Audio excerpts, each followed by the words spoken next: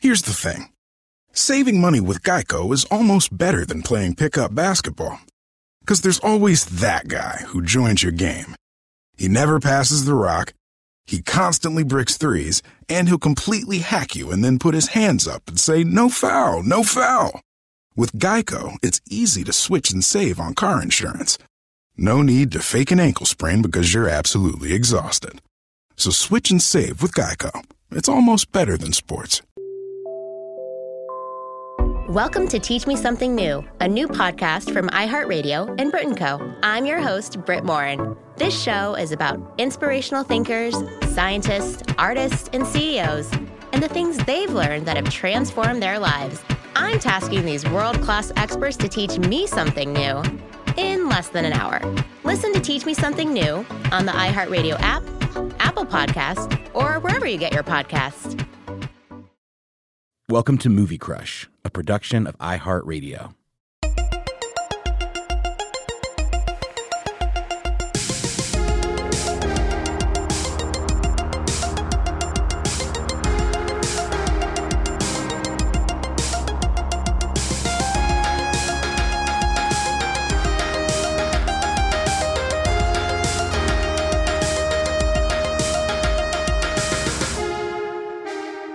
Hey, everybody, and welcome to Movie Crush, Friday interview edition. I'm sitting here with the wonderful Anney Reese, fellow colleague, fellow podcaster. How you doing, Anney? I'm doing well. How are you doing, Chuck? I'm great. Yeah? You guys know Anney from the Slasher Roundtable episodes.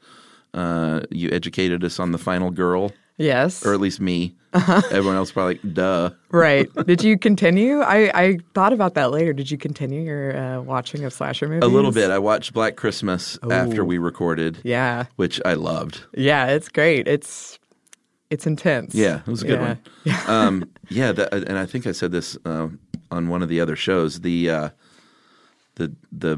heavy breather call or whatever. Yeah. It got really pretty extreme. It really did. It was upsetting. It was. I thought it was just going to be like, oh, what are you doing? What are you wearing? And Exactly. It was like, it got really ugly. It did. It makes you feel unsettled. Gross inside, I guess. Yeah. And especially for the time, I thought, man, I'm surprised it kind of went that far. Right. Oh, yeah. Yeah, I had that too because I feel like our movies these days are more violent often. Mm-hmm. But seeing that, I had a moment of, wow. Yeah. And then also, and you made the Christmas Story? Yeah, exactly. This is the same guy? Yeah, interesting tensions around Christmas, I suppose. Yeah. That's a weird 1-2 punch. Right. So, Anney, first of all, we might as well go ahead and plug some stuff that you're in. Yeah. Right off the bat. You are co-host of Savor. Yes. With Lauren here in the office. Mm-hmm. For people that don't know what Savor is all about, why don't you give them a little tour? A tour. Well, we talk about all things food and drink, science, history, culture, and sometimes we're fortunate enough to travel. Yeah. What are some of your cooler trips? We just did Hawaii. Wow. We're in the middle of that mini-series right now. Should talk about Spam? We have talked about Spam, but the interesting thing about Hawaii is their cultural cuisine has such a footprint that a lot of the foods that you would think of when you think of Hawaii, we had already covered before we ever went to Hawaii. Oh, really? So we'd already done Spam and pineapple, Mai Tai. Yeah. But there's plenty of things to talk about when it comes to Hawaii, like coffee, which was a huge episode. Oh, yeah. Kona coffee? Yes. Uh-huh. Mm-hmm. So that was really fun. We've done Asheville and New Orleans. Both nice. Also really cool. New Orleans is great. Oh, yeah. Like one of the cities that maybe more so than any other American city feels so uniquely itself. Yeah. It's not like anywhere else. Right. It has a distinct presence. Yeah. It feels very European and sort of spooky. Yeah, it's a cool town. Yeah. Any movie or show set in New Orleans automatically has this kind of vibe with it. You feel it walking around. Yeah. It feels like a city of ghosts, and I don't even believe in ghosts. Yeah, I know. I'm the same way. I take all these ghost tours. I'm like, I don't believe it, but I feel something. Why am I creeped out? Yeah, exactly. The hair on the back of my neck says otherwise. Mm-hmm. Where can they find Savor? Like what days of the week do you guys publish? We do Wednesday, Friday, and the occasional odd hair Saturday publish. You know, if we have content that we think we've got to get this out there. And you can find us wherever you find your podcast. That's right. Yes. And how are things going over at Stuff Mom Never Told You? Well, there's no shortage of things to talk about over there. Yeah, really? Yeah. Surprise, surprise.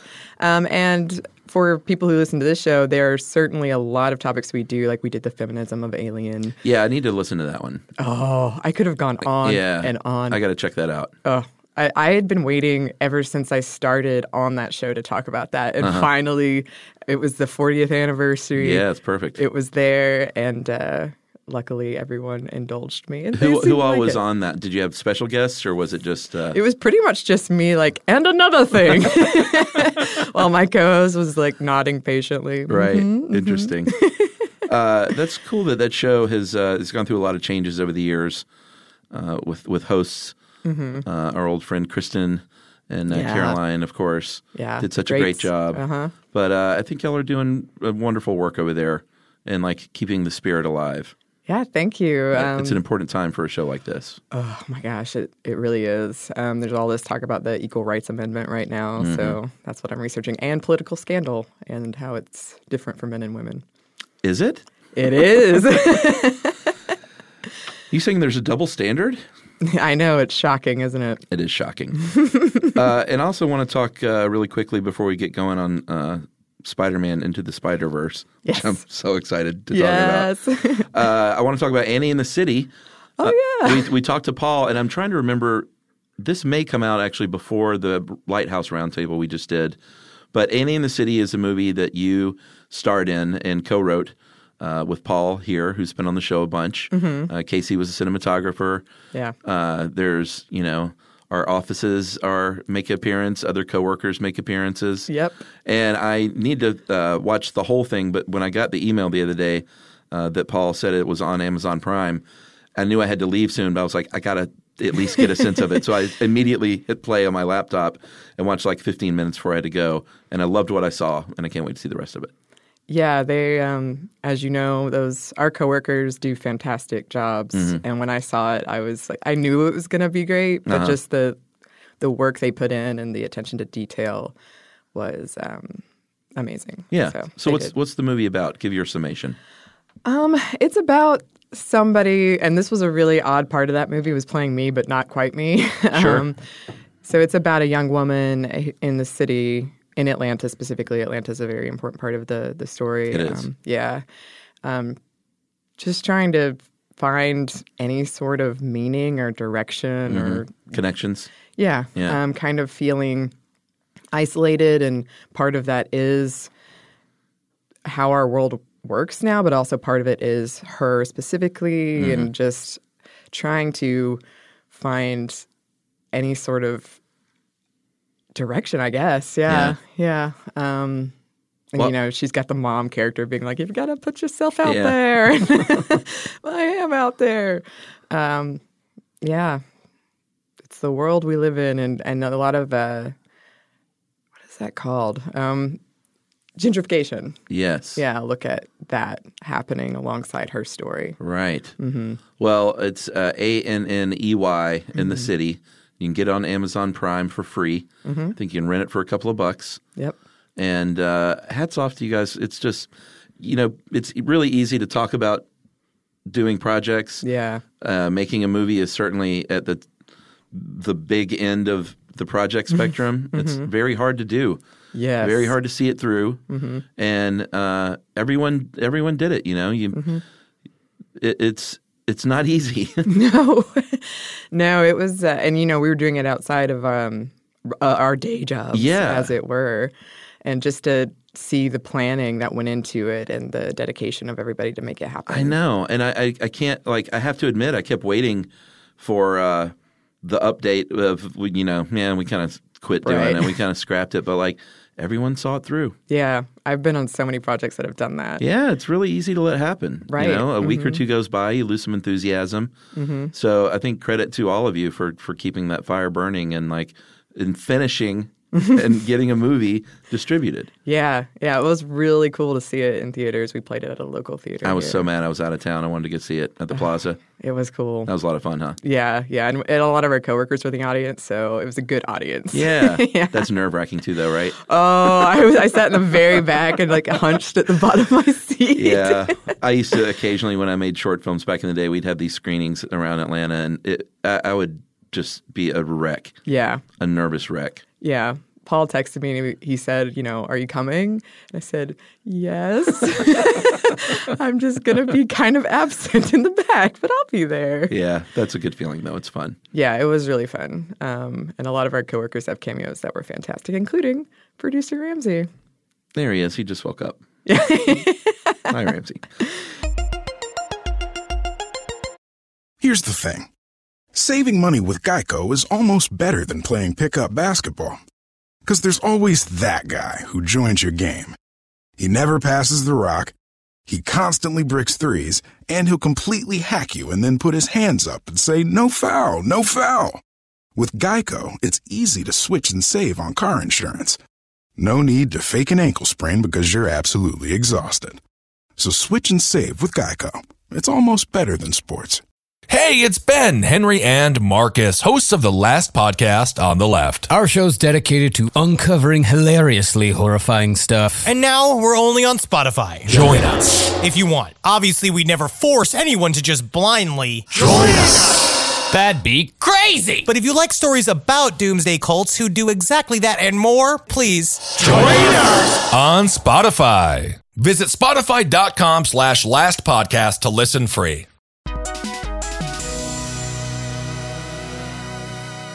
All right, so let's talk about Spider-Man Into the Spider-Verse. Boy, I'm glad you picked this because it allowed me to watch it again. It gave me a good reason to watch it again. Yeah. And I think I realized it may be my favorite superhero movie of all time. Me too. It gets right up there. And the fact that it's animated is not a disqualifier. I don't think you have to put it in its own thing and say, well, this is an animated one compared to live action. Right. It's so good. It's excellent. And thanks again to producer Ramsey, who I was struggling so much with this decision, and he just what to pick. Yeah, and he sort of just said to the point, you should do Spider-Man and the Spider-Verse because you saw it 5 times in theaters. Oh, really? Yeah. What else was on the list? I know Alien was. Alien. I had a bunch of. I have when it comes to favorites. I have my favorite, MCU movie, or my favorite Star Wars movie, my favorite dramatic movie, my favorite comedy movie. So trust me, I know it's a very unfair thing to say. What's your all-time favorite movie? That's part of the fun of my side of this. Yes, exactly. Getting to see people squirm. Just struggle so hard. But I thought this was a great one because I walked into this movie. I'm a huge superhero fan, first of all. I grew up reading comics, but Spider-Man was never my thing. Okay. I did watch the cartoon, but that was more because my brother did. And in the past, decade or so, before the most recent MCU Spider-Man came out, we've had 6 Spider-Man movies, rebooted. Yeah. 3 different dudes. Mm-hmm. And so I didn't even have plans to see this movie. Did you see all those movies? I did. And what are your thoughts on the 3 dudes? Rank them in order. Okay.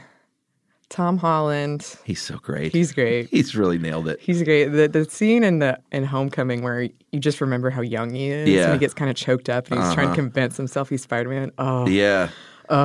Yeah, he's number 1. And I guess Tobey Maguire. Yeah. Andrew Garfield. Yeah. Poor Andrew Garfield. Yeah.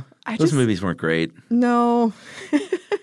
They really weren't. And I was just thinking the other day about how the first Spider-Man with Sam Raimi and Tobey Maguire, that came out right after September 11th.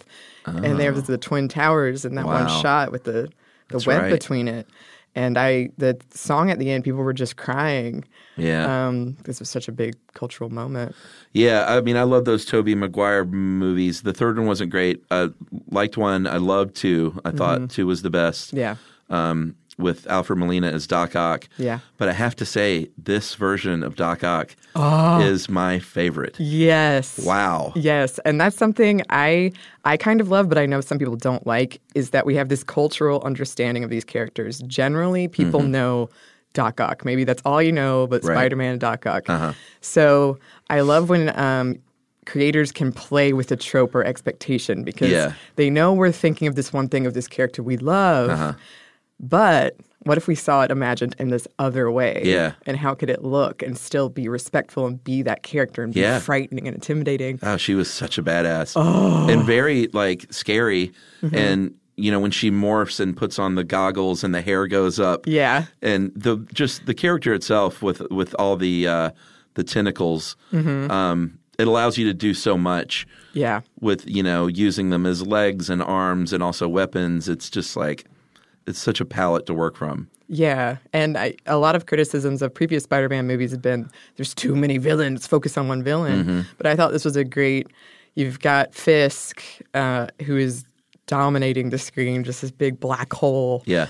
And then you have her, and I felt like they were both excellent villains. Yeah, there's a lot of, there's Green Goblin is in this. Yeah. This weird, like, badass version. There's Scorpion. There's Prowler. Oh, yeah. Who is super scary in this movie. Yeah, and one of the things I love about this movie is the soundtrack and score. And he has great score cues that I love when they're later adapted into Miles' theme. And then it just shows with music that this is his origin story. His uncle is a part of his origin story. Yeah. So good. You have Kingpin. Yes. Of course. Yes. I think Liev Schreiber is the voice. Yeah, and I think he said he stuffed tissues in his mouth to make it sound like he'd had his nose broken several times. All right. Yeah. Sure. Why not? I love the second he walked on screen and his shoulders just take up the whole thing. And it could look silly, but it just looks so great. Visually. Well, let's talk a little bit. We're going to talk about the visuals throughout because it's just off the charts how amazing this movie is visually. Yeah. And the sound. Directed by Bob Perschetti, Peter Ramsey, and Rodney Rothman from a screenplay by the great Phil Lord and Rothman and from Lord's story. And I didn't know this because I was not a comic book kid. Well, I was. It's embarrassing. And I've talked about this before. I read Archie and Richie Rich mainly. Those are great. They were great. I don't know why I never got into – no one ever exposed me to it, I guess, superhero comics. Right. Because I'm sure I would have loved it. But long way of saying I really don't know much about this backstory. And so I read up about Miles, the character of Miles, and it was created in 2011 – you probably know all this stuff by Brian Michael Bendis and then an artist named Sarah Pichelli, an Italian artist. And she was the first to illustrate Miles Morales in The Ultimate Spider-Man. And, diversity and inclusivity is so important. Yeah. And we're seeing so much of that now, which is great. But you can't overstate how important that is to a kid. Yeah. And a kid, a person of color, to see that representation on screen and to get their own heroes. Yeah. It's a big deal. Absolutely. We talk about that all the time on Spinty, the power of seeing yourself. Yeah. And it's something that I hadn't even realized as a woman. This is embarrassing, but I love being on a feminist show because everyone asks, what's your take on this? Go see this movie. Tell me what your take is. Right. And everyone was telling me you got to go see Wonder Woman. And I cried and all this stuff. And I'm like, wow, I'm not going to cry. And I got teared up in the first 2 minutes. In Wonder Woman? Yeah, just because it was all these strong women that wasn't focused on their looks. And that's all it took. I get teared up at stuff like this as a white man because I know what a big deal it is. Yeah. And I'm an empath.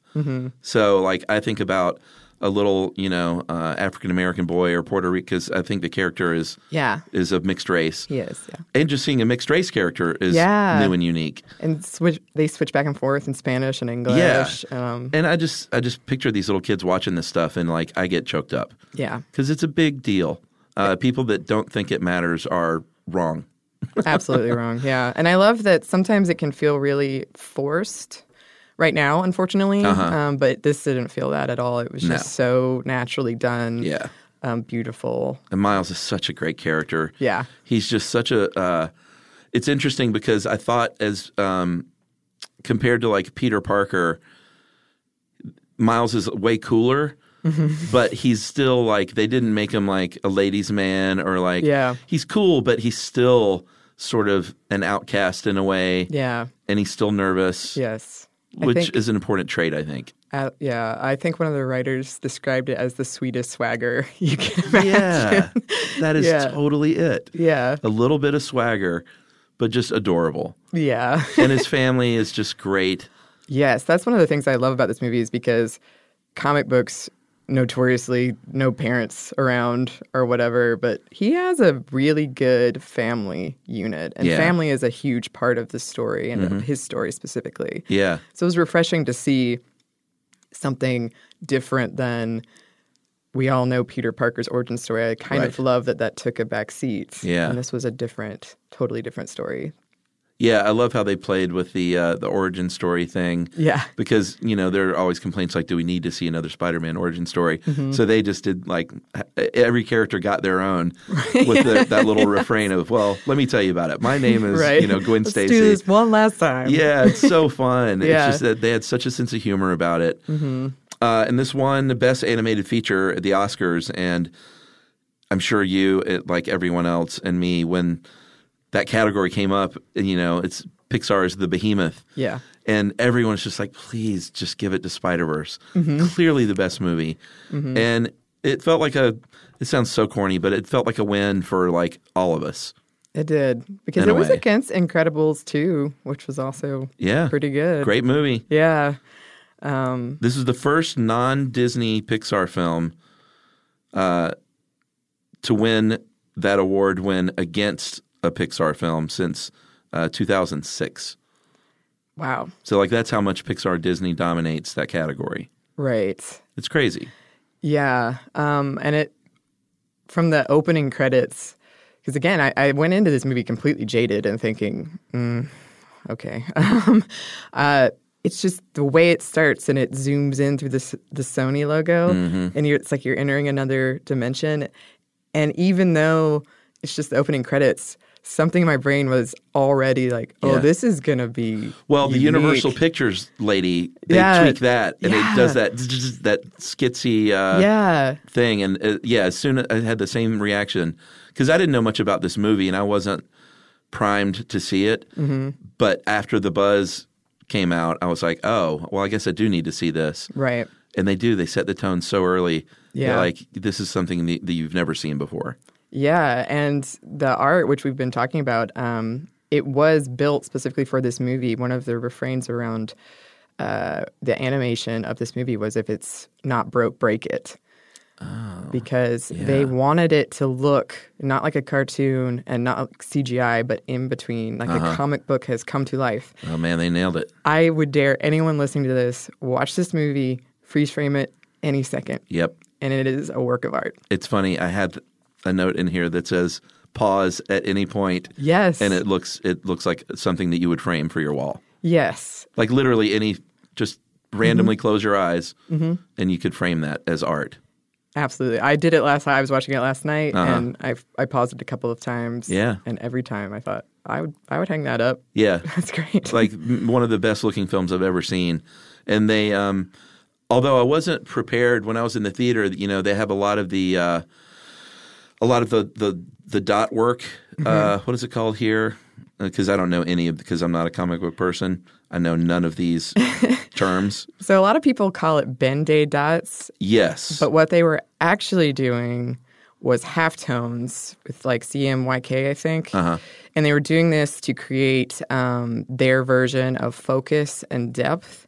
So a lot of people saw that and mistook it for bad 3D. That's what I thought. Yeah, but I thought I was in the wrong theater house. And I was like, is this – because it looked like 3D. with your not wearing the glasses. Yeah, so I even got up. Did you? Yeah, because I didn't know.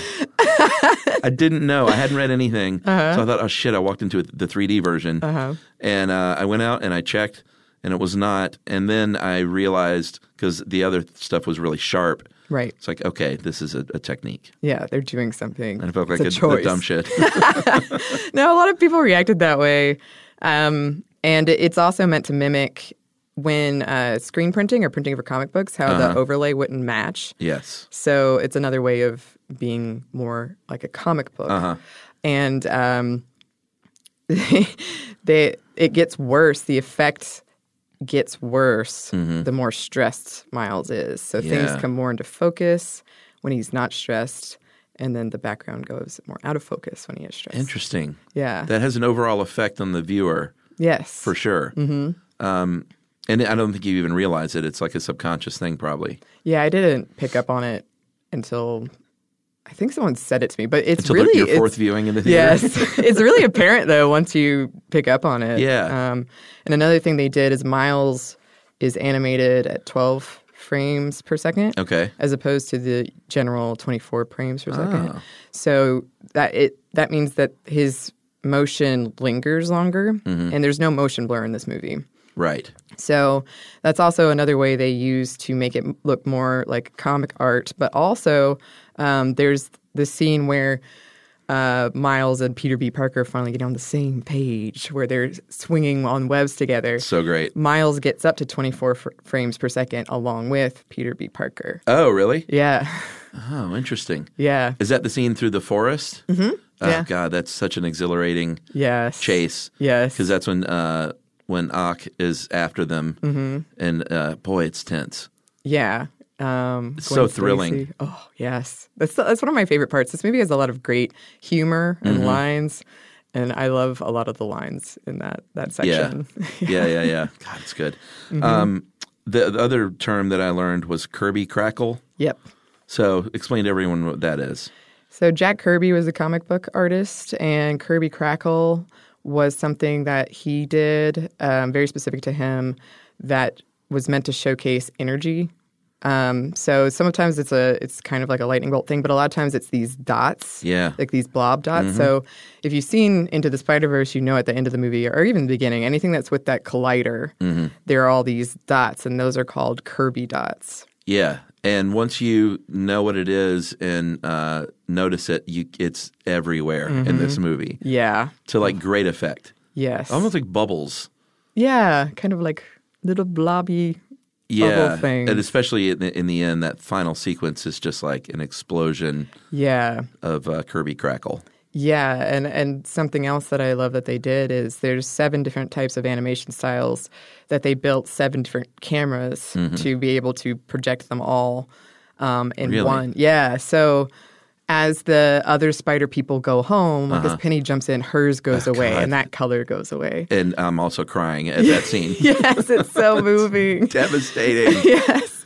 But until it's just Miles and Kingpin, and then the only colors are red and black. Yeah. So it's as all the other people go, their animation styles go with them. Yeah, it was just off the charts with the creativity and the intent.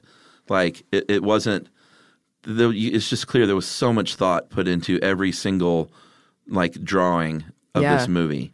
Yeah, and those systems that they broke. One of them, they basically had puppets. These 3D puppets of characters that they could then draw on. And that's why if you look at the characters' faces, you can see line work that people drew onto that. Oh, wow. Yeah, and because of that, they had to recreate. There are certain systems in CGI you can just use for clothing and light and shadow. They had to recreate all of that. Oh, just like prefab? Yeah. Okay, interesting. And they used about 3 times as many animators as you generally would use. So I think it was 177. Wow. And just to animate 1 second took a week. Wow. Yeah. Oh, man. Yeah. That's intimidating. It is. But it really shows every frame in the movie is stimulating. It's just constantly stimulating and really beautiful. And at the same time, I know some criticism of it has been that it overshadows everything else, but No. I never felt that way at all. No, I don't think so. Yeah. It all just is like hand in glove. Yeah. It fit with the music, and this has, a very modern take, on the score and the popular music that they used. Mm-hmm. It breathed life into. I mean, Tom Holland has done great, so it's not like Spider-Man is DOA or anything, right? But it just breathes such life into this franchise, and I can't wait to see more of this stuff. I know, yeah. I mean, the sequel I think is 2022. Mm-hmm. They have it slated for. Yeah. I mean, hopefully now that they've invented all of this stuff, it won't be quite as difficult for them. Yeah, that's a good point. Yeah. I had no idea what I was in for. And this is a movie that exists in two levels. Is one, the first time viewing, it's one of those that you wish you could go back and see it for the first time again. Yeah. Because it was just so revolutionary and mind-blowing. Mm-hmm. But it's also a movie that you can't wait to see over and over. Mm-hmm. Like, I get that you saw it 5 times in the theater. Yeah. If I was young and single, I would have seen it 5 times in the theater and had no child. Right. But I've seen it like 3 times now because I saw it again at home. I tried to show it to my daughter, but it got a little too intense. I kind of forgot. Yeah. It's a little much for a 4-year-old. Yeah. It's scary. So that's on hold for a couple of more years. Mm-hmm. But I had so much fun watching it again the other night. You can see this movie 20 times and still see new stuff. Yeah. Yeah, and when I was researching for this, so many things I ran into. I've seen this movie several times now. Uh-huh. I hadn't noticed. I hadn't picked up on. Yeah. It is the only movie I've ever bought as I walked out of a movie theater. I went online and pre-ordered it. Oh, really? Yeah. That's great. I knew I had to have it. I knew it. Yeah. Yeah. I love it in the beginning when they're doing the voiceover, seeing, and it's only a couple of minutes, but seeing the moments from the other Spider-Man movies, but seeing them animated in this style was so cool. Yeah. I think that's one of the things that I love the most about this is it feels really genuine. Like the creators loved the source material. Yeah. And they were there with us fans who saw Spider-Man 3 and wondered why this was happening. Yeah. And so to see that right in the beginning, a recognition of, there's been some bad moments in this. It was pretty cool. Yeah, and to have fun with it, to recognize it, acknowledge that it happened, and it was kind of funny now, looking back, Yeah, it was great. And the movie, again, is off the charts visually and with the sound, and it could have survived on that merit alone, but the story is so great. Right. Like at the heart of this thing, strip all of that away, you have a really great story with the classic hero's journey and clear stakes and like real emotional stakes. Like you're so invested in this kid. Yeah. And all of the spider people that we eventually meet, which I can't wait to talk about. I know. Yeah, that's one thing. I, too, went into this movie. I'd seen the trailer, but that was about it. And I have familiarity with a lot of the spider people, but just passing. Same here. So I didn't know that Chris Pine, the perfect Spider-Man, I didn't know he died. I didn't know he was going to die. I didn't either. So that moment was shocking to me. And it's so brutal and just over. And he is trying to pass on this, here's how to be a Spider-Man, here are the key things before he dies to Miles. And that is so powerful. Yeah. And then Miles trying to live up to that the rest of the movie. This kind of perfect, idealized Spider-Man. Yeah, I mean, Miles' journey, his hero's journey is so satisfying. Like the payoff in the end when he finally comes into his own. Because, they dole it out in little bits. He learns a little bit how to swing. He learns how to do this. He's all the funny bits with, he can't unstick his hands. And he can't turn invisible on purpose. And he can't do it on command. That's such a funny moment. Who's that guy? The actor? Jake Johnson. Yeah, I never watched that show that he was on. New Girl, yeah. But he's really funny. He's hilarious. Yeah. I wasn't that familiar with him either, but I loved him. And again, I didn't know Chris Pine died. Yeah. So I thought they were the same actor at first, and it took a while for me to realize, oh no, that's a different person. You have to think your way through this movie. It's not like it's not that complex to where you can't figure it out, but like you got to have your brain on. Yeah. There's a lot going on. Yeah. One of the things I noticed later when people were like, oh, well, this is why this movie is so great. If you pay attention, there are all these clues that Miles exists in a world that is not our world.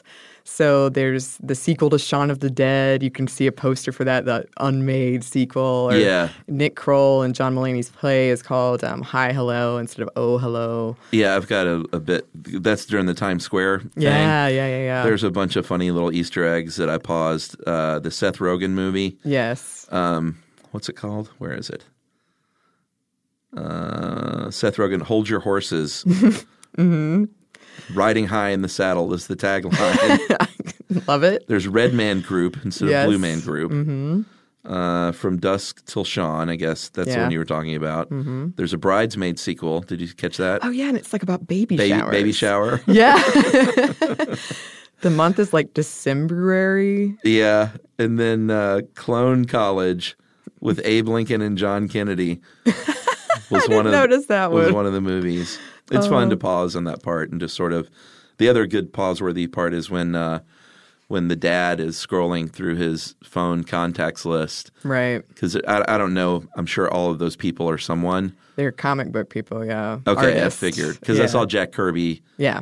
Or maybe it was Ditko. Or I maybe think they're both in there, yeah. And I was like, I'm sure the rest of those people are comic book artists or whatever. Yeah. Just that attention to detail is – it's fun. Fantastic.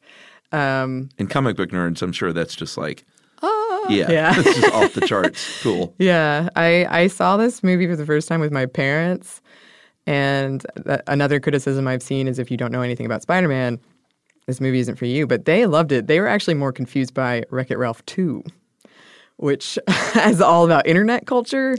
Oh, okay. So afterwards, I didn't see that one. I mean, it's fun, but they didn't get like the viral video or memes. There are a lot of like jokes like that. Yeah, just internet websites. Gotcha. Which, back rub is what Google is called in Miles' universe. What's it called? Back rub. Really? Yeah. Ew. Yeah. That sounds creepy. Indeed. But Peter B. Parker, I believe, is from Earth 616, which is our universe? I think so. So Peter B. was the chubby second guy. Yes. Okay. Yes. The burnt out Peter Parker. Yeah, and again, that really lends itself to a great character arc and storyline because everyone in this movie has stakes. Yeah. You know, it's not just Miles' story. Right. It is his story, but it's also Peter B. Parker's story.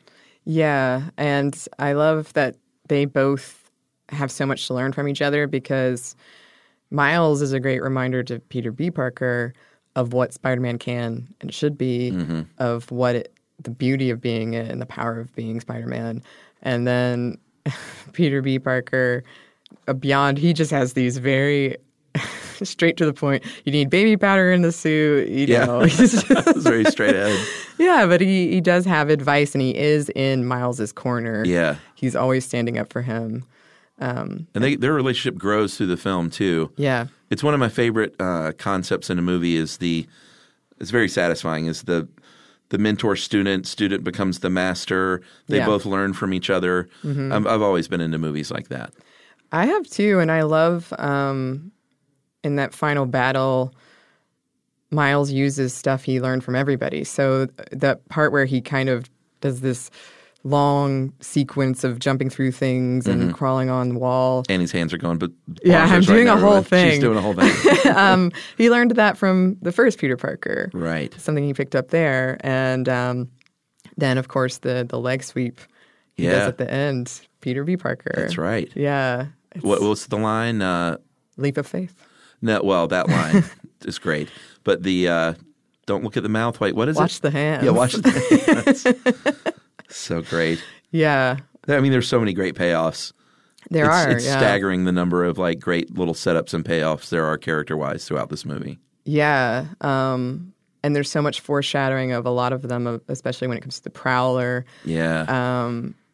Having that payoff, and it's So brutal and painful. God, that moment when he has him on the roof of the house. Yeah. And he takes his mask off. It's just like, and this is a freaking cartoon. Yeah. And it's just so emotionally strong. Mm-hmm. So great. Yeah. And then he gets shot right afterward. I know. And then the dad walks in and thinks Spider-Man did it. It's just perfect. Yeah. And I've read a lot of conversation around how Miles is othered, and you can kind of insert other for a lot of things. But, you know, when he's asking his dad, do you really hate Spider-Man? Right. And then he finds out Prowler is one of Spider-Man's arch nemesis. Yeah. And then he doesn't fit in the Spider-Man group because he's not ready. So just having that and that first scene where he sees the spider suit and it just looms over him, and he's here in his like merchandise he purchased. Yeah. So From cute. Stanley. Yeah. Final voice acting. Oh, that's right. Yeah. Did he voice that? Yeah. Okay, I didn't know if that was him or if they got someone. No, it's him. It's Okay. his final voice acting. Not appearance, but I guess, yeah. I wonder if they're going to fake any of that for future animated or like CGI create him for. Ooh. No, I think that would be a bad idea. So I hope they don't. But I could see someone thinking that's a good idea. Yeah. I mean, maybe visually having representation wouldn't be bad. I would feel weird if there was a voice, though. No, I think it would be totally weird. Yeah. But then when he finally becomes Spider-Man and he the suit, his reflection takes it up. And that scene where he jumps off the building, he takes the leap of faith, that scene is called Rise Up from Hamilton because it's purposely shot so he's rising even though he's falling. Wow. Yeah. And then the glass breaks because he's still scared and he's still sticking. Oh, that's right. Breaks away. God, it's so great. Yes. And the payoff with the dad at the end, too, is, there's so many funny moments from Miles blaming it all on puberty early on. It's one of my favorite bits. Yeah. And then the end when he hugs his dad and he's like, okay. Yeah. And then he catches himself and, well, I look forward to working with you in the future. Still don't approve of your methods, Spider-Man. Yeah. And he's trying to like disguise his voice. Miles is just so adorable. Look forward to working with you. And I love you. It's so perfect. It is. It's great. I also like how they handled the Gwen Stacy thing because they didn't go into like the full-on romance of it all, which was nice. Like, they sort of laid some groundwork, and that he was clearly, smitten by her. But I think they handled it well. It didn't need to go that much into it. I agree. I think that would have Miles' story and him becoming Spider-Man was big enough. I don't think we needed. Yeah, and Gwen didn't need, that sort of reduces her to this sort of standard trope of the love interest. Like she had her own powerful storyline. And I think the writers just did a great job with her story as well. I do too. She felt like the most competent spider person in the room, but in a way where she still had vulnerability. Yeah. So that was refreshing to see. I feel like a lot of times when I see a strong female character, they're really one-dimensional, but she didn't feel that way at all. She felt fully realized, and I could connect with pretty much every character, which is great. Yeah, even Spider-Ham? Spider-Ham, well, I love bad puns, so yes. Yeah, okay. I got you. Well, we'll get to Spider-Ham in a minute because, God, that's just wonderful. Yeah. They have a bunch of great set pieces and action sequences, and I feel like they did them all in their own way. Like they're all distinct from one another. But that first big one that you get with that Green Goblin fight is just like – and you had already – like it's already clear this movie is a visual like masterpiece. But then that is so like off the rails bonkers. Yeah. That first action set piece that it's just like, what the fuck am I even watching now? Right. I remember that scene very clearly because that's, he's been bitten and he's investigating and you're kind of on edge because it's quiet. Yeah. And then his back is to the like, I don't think it's windows, but it's just open space. And you see, look out. Yeah. The words display. Yeah, the way they use him. text in this movie is so cool. So good. And it doesn't start happening until after he's bitten by the spider. Oh, yeah. So that was a really visually arresting way to do the spider sense, that he could sense something was wrong. And I remember that moment so clearly because it was another thing of, oh, whoa, this is not like anything else I've seen before. Yeah. And I convinced a lot of friends to go who also weren't into Spider-Man and went very begrudgingly. And by that point, they were all in. Yeah. Yeah. This is a movie that you definitely proselytize about, like, and I think that's why it did so well, because this is a movie you leave and you start texting your friends, go see this, like, as quickly as possible in the theater. Right. Yes, before it goes. But that action sequence and the way the camera follows Miles as he kind of falls and sticks on one thing and then falls, and then seeing Peter Parker just so confidently do that little move where he got up to the ceiling. Yeah, and Green Goblin is almost stop motion at times. Yeah. Kind of herky-jerky. Mm-hmm. It's the way they blended all these animation styles was just it like on paper I would have thought like, nah, you probably shouldn't do that. Yeah. Yeah, because they have, once you get introduced to Penny Parker, there's anime on the same thing. That was awesome. Yeah. The black and white with Spider-Man Noir. But they do have hand-drawn things as well. So some freeze frames, you'll freeze it, and especially with early Peter Parker, those are hand-drawn. Oh, really? Like the pow or whatever. Uh-huh. Yeah. Yeah, I like when the thwack. Yes. Was it thwip or thwack? Thwip. Yeah, thwip, when he was teaching him how to do the web slinging. Thwip. Yep, and bagel, of course, when he throws the bagel. Oh, that's right. That's right. Mm-hmm. So plot-wise, he gets this thumb drive, the goober. Yep. And it's a very simple story, as far as that stuff goes. Like the story is really about the hero's journey. Mm-hmm. But as far as the plotty stuff, it's like a thumb drive that'll save the world. Yeah, pretty much. And then trying to get all these alternate spider people home. Yeah. Once they introduce the idea of the different timelines, or I guess the different universes. Yeah. Mm-hmm. It's I didn't see that coming. Yeah, and I thought they did it really well because I can see how that could have been really confusing, both visually and storyline-wise, but it really wasn't. And I felt they moved through it quickly. Here's this. Makes sense. Let's go. Yeah. Yeah. That's kind of all you need to know. Yeah. And they go to Alchemex, and this is still early on in Miles's transformation. Yes. Because he can't control his invisibility, and that whole scene stealing the computer. I love that. And so that's much. when you get introduced to Doc Ock. Yes. It's that whole sequence is great. Yeah. I love it. I love how he's carrying the monitor and Well, good news. We don't need this. I love that line so much. And that leads to the big forest chase, which is one of my other favorite set pieces in this movie. Yeah, it's really stunning. Thwip, release. Release. And that's when the frame rate so the two characters are out of frame sync for most of that, but then at the end they become in sync with the frame rate. This means I'm going to have to watch it again. Yeah, I'm definitely recommending that you watch it again now that you know all of this stuff because you'll pick up on so much more. This is a movie I'm going to watch over and over throughout my life. Also in that forest scene, what makes the payoff so great is that's when we meet Gwen as Spider-Woman. Yes. And that entrance is just it's just spectacular. Yeah, the punk rock music cue. Yes. She comes in and she's just so confident and takes care of the problem very quickly. Oh, done. Yeah. and this is a movie, I think it's best if you don't know much about it almost. Mm-hmm. Because there's so many surprises. Mm-hmm.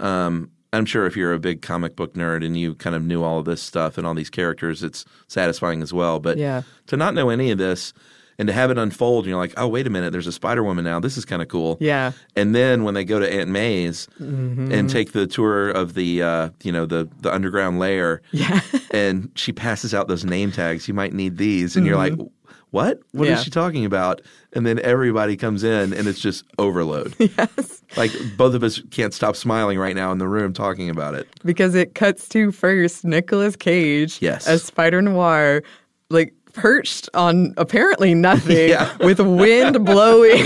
Where's the wind coming from? Wherever I go, the wind follows. And then when you hear it and realize the realization that that's Nick Cage. Yes. It's perfect. It was great casting. Oh, my God. It's like, what are they trying to do to an audience? Like, oh, you thought you were having fun? Yeah. Well, how about 1930s Spider-Man with fucking Nick Cage? We're talking about some real hard boilers. Yeah. What's his line about the cube at the end, the Rubik's Cube? I don't understand it, but I will. I'm taking this with me. And then Penny Parker, which is so great. Yeah. I love... They feel so genuine. I'm almost shocked that they pulled it off, but that kind of character could have come off very either annoying or just like, look at this anime character. But they used the anime style. She felt really badass, just like everyone else. Mm-hmm. A great member to have on the team. Yeah. It was really... wow, this is awesome. Yeah, and I was amazed at how much you care about each of these. Yeah. Like, with so little. Mm-hmm. Like, they were so efficient in making you care. Yeah. Because, the scene where, at the end, where her robot gets smashed or dies or whatever. Yeah. It's, like, brutal. I know. They originally thought about killing her. Oh, really? And then they were like, nah, that's going to be too... Can't do that. That's going to be too tough. My heart hurt reading that. Yeah. No. I would have been so mad. Yeah. Yeah, you can't do that. And then we get Spider-Ham. Spider-Ham. The great John Mulaney. Oh, yes. Who was just cherished. Yes. Anyway, perfect for this. Oh, yeah. I'm pretty sure I saw an interview with him where he said he didn't know that's what he was auditioning for. And they were just like, be funny. And he was cursing all the time until he finally asked, what's the rating of this movie? Oh, really? It's PG. So they couldn't use any of it. Now, this is a dumb question. Is Spider-Ham, was that a comic character or was this invented for this? Oh, yeah. Oh, really? Yes. No, Spider-Ham, I believe he has origins all the way back to the 60s, but he's first really in the 80s, I think. Was when Spider-Ham. Wow. Yeah, Peter Porker and his Uncle Frankfurter. Yeah. So it had his own run? Oh, sure. And were they jokey, I guess? It was sort of a fun take on it? Yeah. And there's one of my favorite things about it that they pay homage to in the movie is there was sort of a running joke that maybe behind the mask he is Porky Pig. Oh, right. And so at the end when he says, that's all, folks. Are we allowed to say that? Legally? But yeah, that's actually the biggest question I've gotten from friends and family who've seen it and who know, Andy probably would know about comics. Right. Is Spider-Ham a thing? And I'm like, yep. They're all things. The three other ones are more recent, I believe. But Spider-Ham goes back. Yeah. Interesting. Yeah. One of my favorite parts of that scene when Miles finds out, we finally get his purpose is revealed, that he has to get them back. Yeah. To their own, universe. Mm-hmm. Again, classic hero's journey. But when they're all introducing themselves and can you do this? Can you do this? Can you do this? Yes. And Mulaney goes, can you float through the air when you smell a delicious pie? It's so funny. It's really good. No one else could have played that. Oh. Yeah. Mulaney's voice is just so spot on. Yes. Very distinctive. That was one of the things I was most excited about even before I decided I'm probably not going to see this movie, but John Mulaney's in it. Maybe I should. Right. And then I don't know if you've seen the short at the end. Post-credits? Yeah, the John Mulaney. Well, there's the post-credits scene and then there's a short with John Mulaney. Oh, no. Well, it's really silly and just a bunch of puns and him in a battle with Crawl Daddy or whatever. Oh, man, I got to see that. But one of my favorite things about it is he gets pulled out of his timeline, which is the timeline of animation on a computer screen. Oh. So it's like a play on, timeline. Because then he starts to, you don't really see him get pulled out of his world. It's very short and to the point by the time he tells his story, or he doesn't really. So he's getting pulled into the other dimension, and he says, I hope I haven't missed the first 67 minutes, which is when he comes into the movie. Oh, really? Yeah. Oh, that's funny. I love it. It's so good. Oh, I got to check that out. So that's after everything plays? Yeah, but it's not on, if you're watching on Netflix, I don't know that it's on Netflix. It's on DVD. I did watch it on Netflix. Okay. Yeah. I might need to buy this on Blu-ray or something. So we have the great fight at Aunt May's. Even Aunt May gets a little, her moment, which is kind of cool. Take it outside. The great Lily Tomlin, national treasure. Yeah. And that fight is like awesome because it's tough to, they're in a pretty confined space, and how many people are in there? I think so. There's 5, maybe like 11. Yeah, that's really tough to pull that off and make it not be confusing. Yeah. Which they managed to do, I think. Yeah, and that's a really great emotional roller coaster too, because that's when you found out about the Prowler, and Miles is still in this very shaken emotional state, and having Peter B. Parker just trying to get him out of there. Yeah. And it ends up, of course, the confrontation between his uncle and himself. Yeah, you really Prowler's such a scary character in this, but their relationship is so special. Yeah. Like you root for Aaron. Yeah. It's sad when he gets killed. Yeah. Even though he's a total bad guy. Right. Like a really bad guy. Yeah. But that's great story writing as well, the fact that you feel not only for Miles but for Aaron in that scene, that they were able to pull that off is really spectacular. Yeah, absolutely. Sort of in the third act here, when everything starts sort of converging toward the end, you get some really fun roommate stuff. Yeah. Miles's, what is that? Is it a dorm or? Yeah, definitely dorm-like, It's when they're all there, and they get busted, and Spider-Ham goes, do animals talk in this dimension? Because I don't want to freak them out. I love that line. As if everything wasn't already so freaky. Right. So great. And he's reading Spider-Man, the comic, as he looks up. Yeah. And they're all like basically connected to one another on the ceiling. It's such a fun team. Yes. Yeah. It's such a weird mix. Yeah, and they all contribute something so specific. Yeah. Art style, character, story-wise, and it just works, and it's so fun to watch. Can they top this in a sequel? I don't know. I just hope for as good. Yeah. There's no way it's a disappointment. Yeah.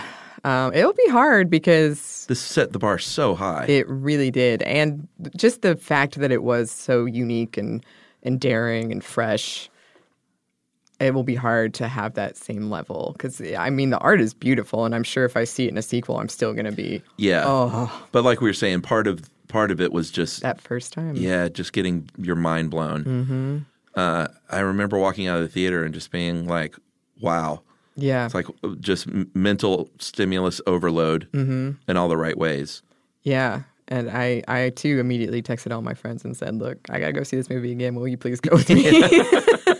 You want to share it with people. Yeah. It's one of those things. Yeah. And just talk about it at length. That's right. Afterwards.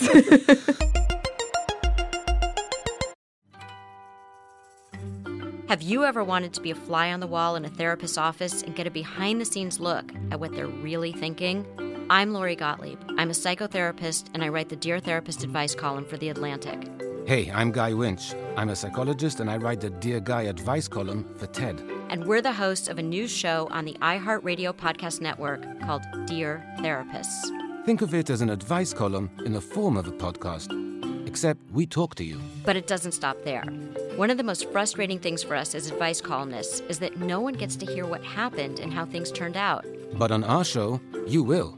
We ask listeners to test drive our advice and come back on to give us an update. So if you'd like to talk with us about a problem, big or small, send us an email at advice@iheartmedia.com. We can't wait to get you on our couch. Guy, they'll be calling in. Yeah, but they could be sitting on a couch.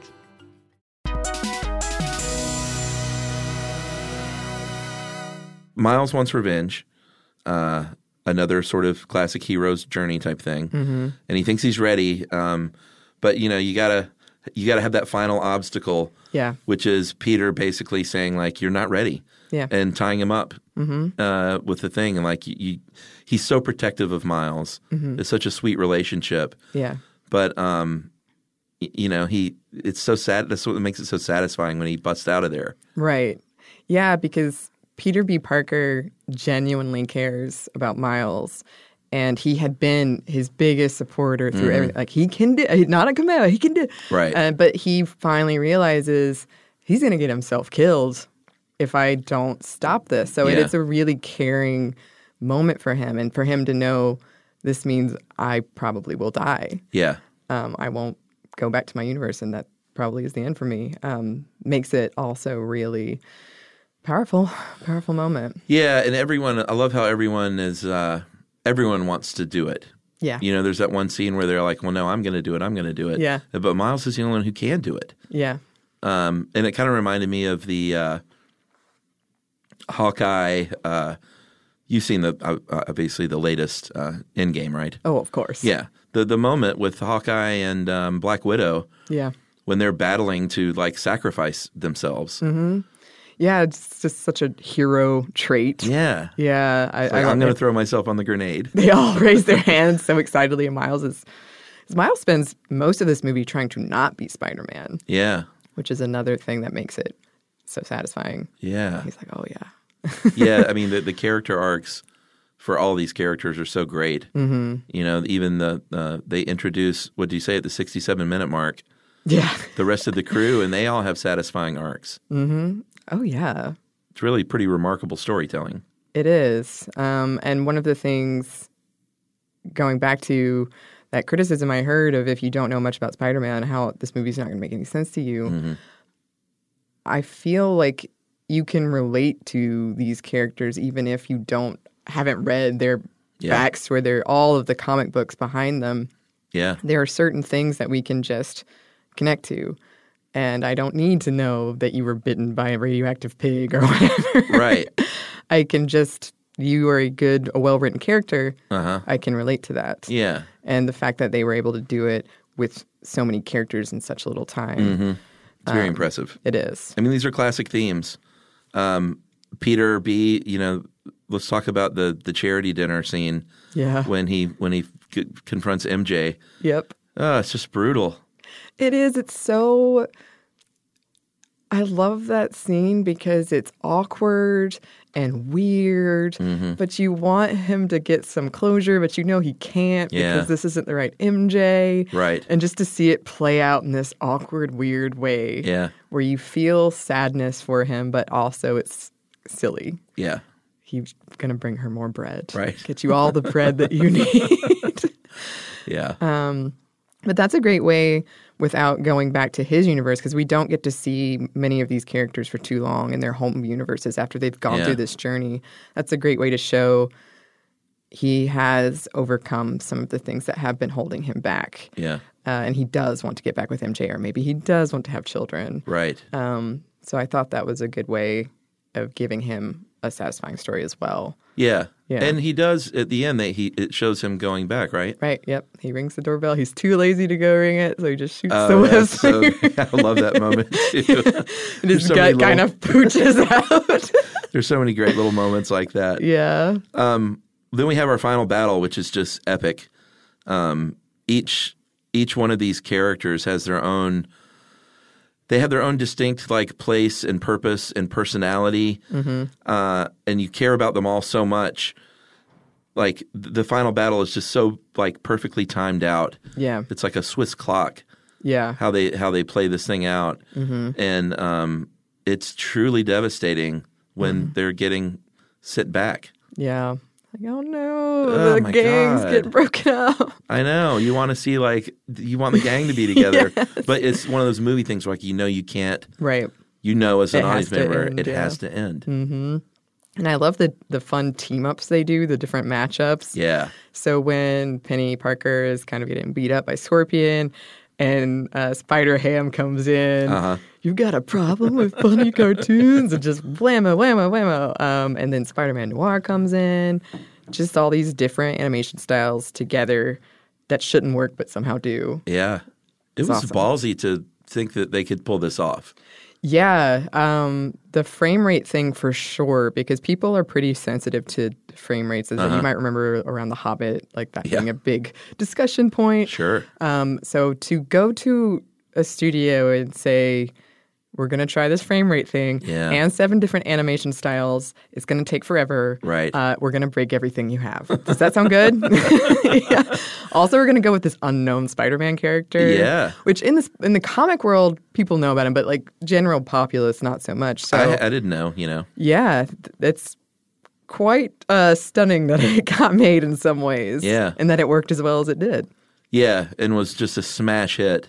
Very satisfying to see a movie like this win Oscars and, break open the box office. Yeah, get the recognition. I am interested to see, because, we vote with our dollars in some ways, if this will lead to more movies like this, if its success will. Yeah, like, what do you mean? Just crazy animated styles? Or Yeah, not trying so much to be hyper-realistic right. But more of this is an art or not a cartoon, but something in between CGI and cartoon. Yeah. Or creating, because they really created their own thing. Yeah. And just so original. Yeah, more original ideas like that. Yeah. I would love to see that. I would too. This has such a great, satisfying ending.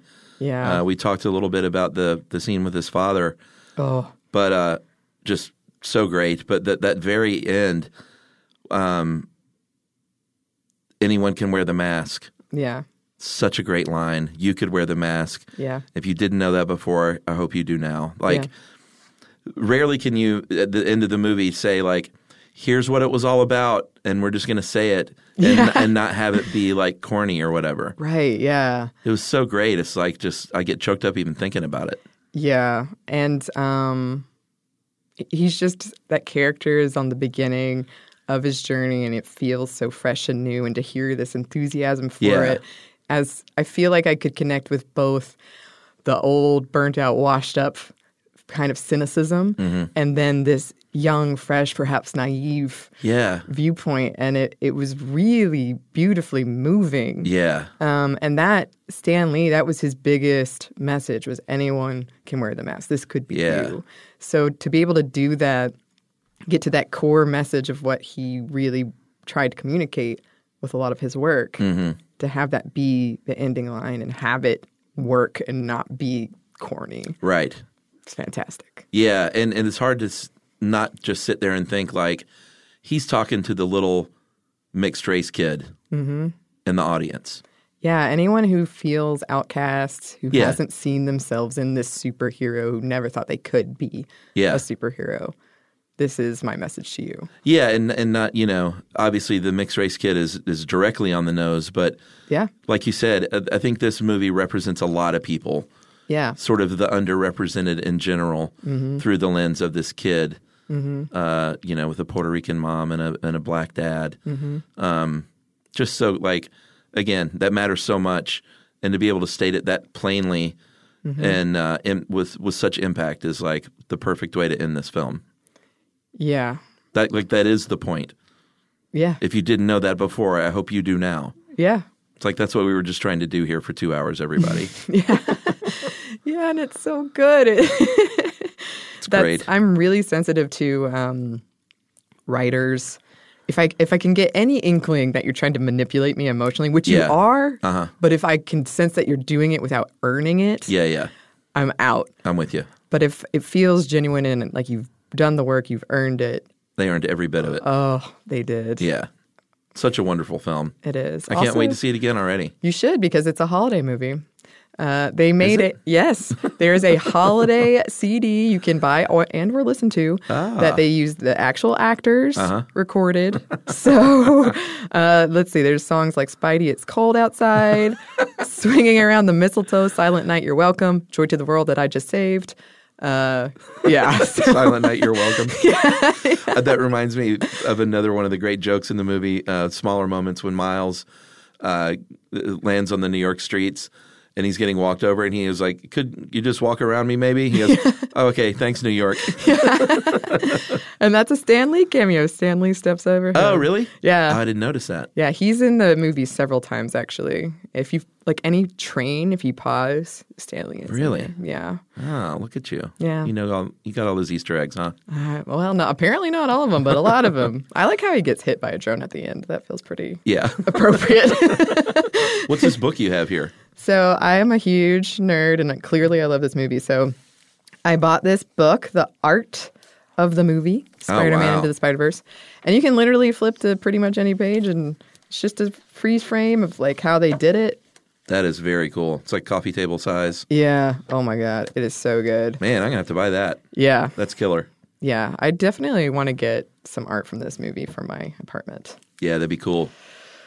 Some like nice high quality printing or something. Yeah, and they did combine so much art, like the art styles, pop art, street art, and cubism, which is really interesting because cubism is like looking at a bunch of things from different viewpoints and combining them together. So it makes sense that when the interdimensional glitching or shifts happen, it's cubist because they're seeing it from all that stuff was so cool. Yeah. Oh, gosh. God, it's so good. Anney, we could talk about this movie for 8 hours. I know. Will you come on again and do another movie? I would love to. Will you be part of the gang here? I've been waiting for you to ask, Chuck. We can have our Spider Gang movie crush gang. Yes. Awesome. Well, think about what you want to do next, and we'll just put you in the rotation. The rotation. Love it. Awesome. Thanks, Anney. Thank you so much.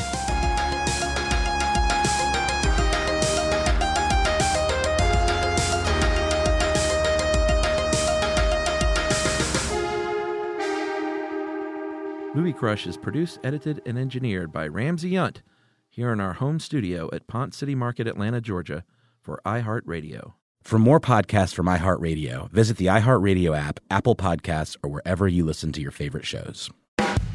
Disgraceland, a music and true crime podcast about musicians getting away with murder and behaving very badly, hosted by me, Jake Brennan, is back with Season 5. And you're not going to want to miss new episodes on Guns N' Roses, Jay-Z, Prince, Ozzy Osbourne, Nipsey Hussle, Run DMC, Selena, The Rolling Stones, and more.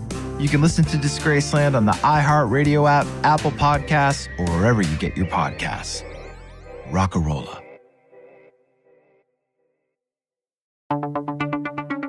The entire first season of This Time Tomorrow is available now to binge from start to finish.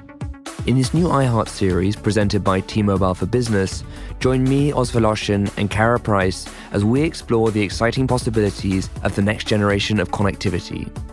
From smart cities to future farms, you'll find out just how much could change with future 5G networks. Listen to This Time Tomorrow on the iHeartRadio app, Apple Podcasts, or wherever you get your podcasts.